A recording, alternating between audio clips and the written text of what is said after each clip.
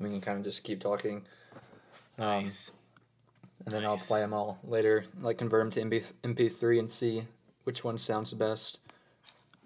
Hopefully this one, like, I don't know, man. It's kind of, there's like a weird echo feedback. Yeah.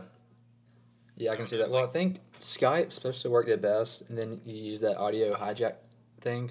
But I was looking at that, in audio hijack, you can only use it for premium sound for 10 minutes. And then you either have to pay for it or the sound quality diminishes.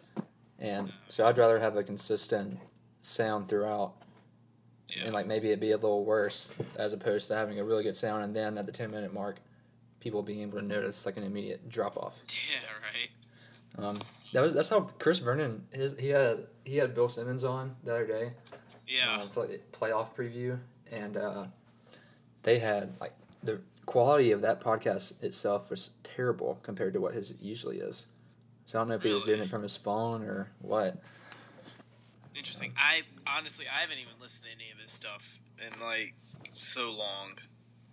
He had one with Pete Pranica the other day, or after Fizdale's rant.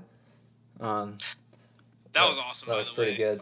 That was so good, dude. That was amazing. You see where Conley and them came out and said that they're paying his fine for him? No, I thought Service Master was going to pay the fine. The Service Master offered to. Mike Conley and them are going to pay his fine. That's awesome. Well, Mike Conley also makes $25 million a year, so $30,000 is chump change. That's crazy. Apparently, Conley texted him for the team right after he did it and said thank you for doing that. You won't have to worry about paying that. Dude, they got hosed, man. There's some website, SB Nation maybe, or Deadspin put together a montage of them. The missed calls. It was so bad. I think I saw that today, dude. I was watching it live, and they had Zebo got called. They didn't have it on that montage, I don't think, but Zebo got called for an over the back on one play. It was a putback that he had made. Yeah. And they called him over the back, and he was in front of the guy. That's crazy. Apparently, it was so bad that Reggie Miller was started to talk about how the Grizzlies weren't getting any calls. Yeah, they actually did, and there was one, the one where Gasol had the jump ball that they didn't call, and then one where Zebo he still made the basket, but he got slapped right in the forearm.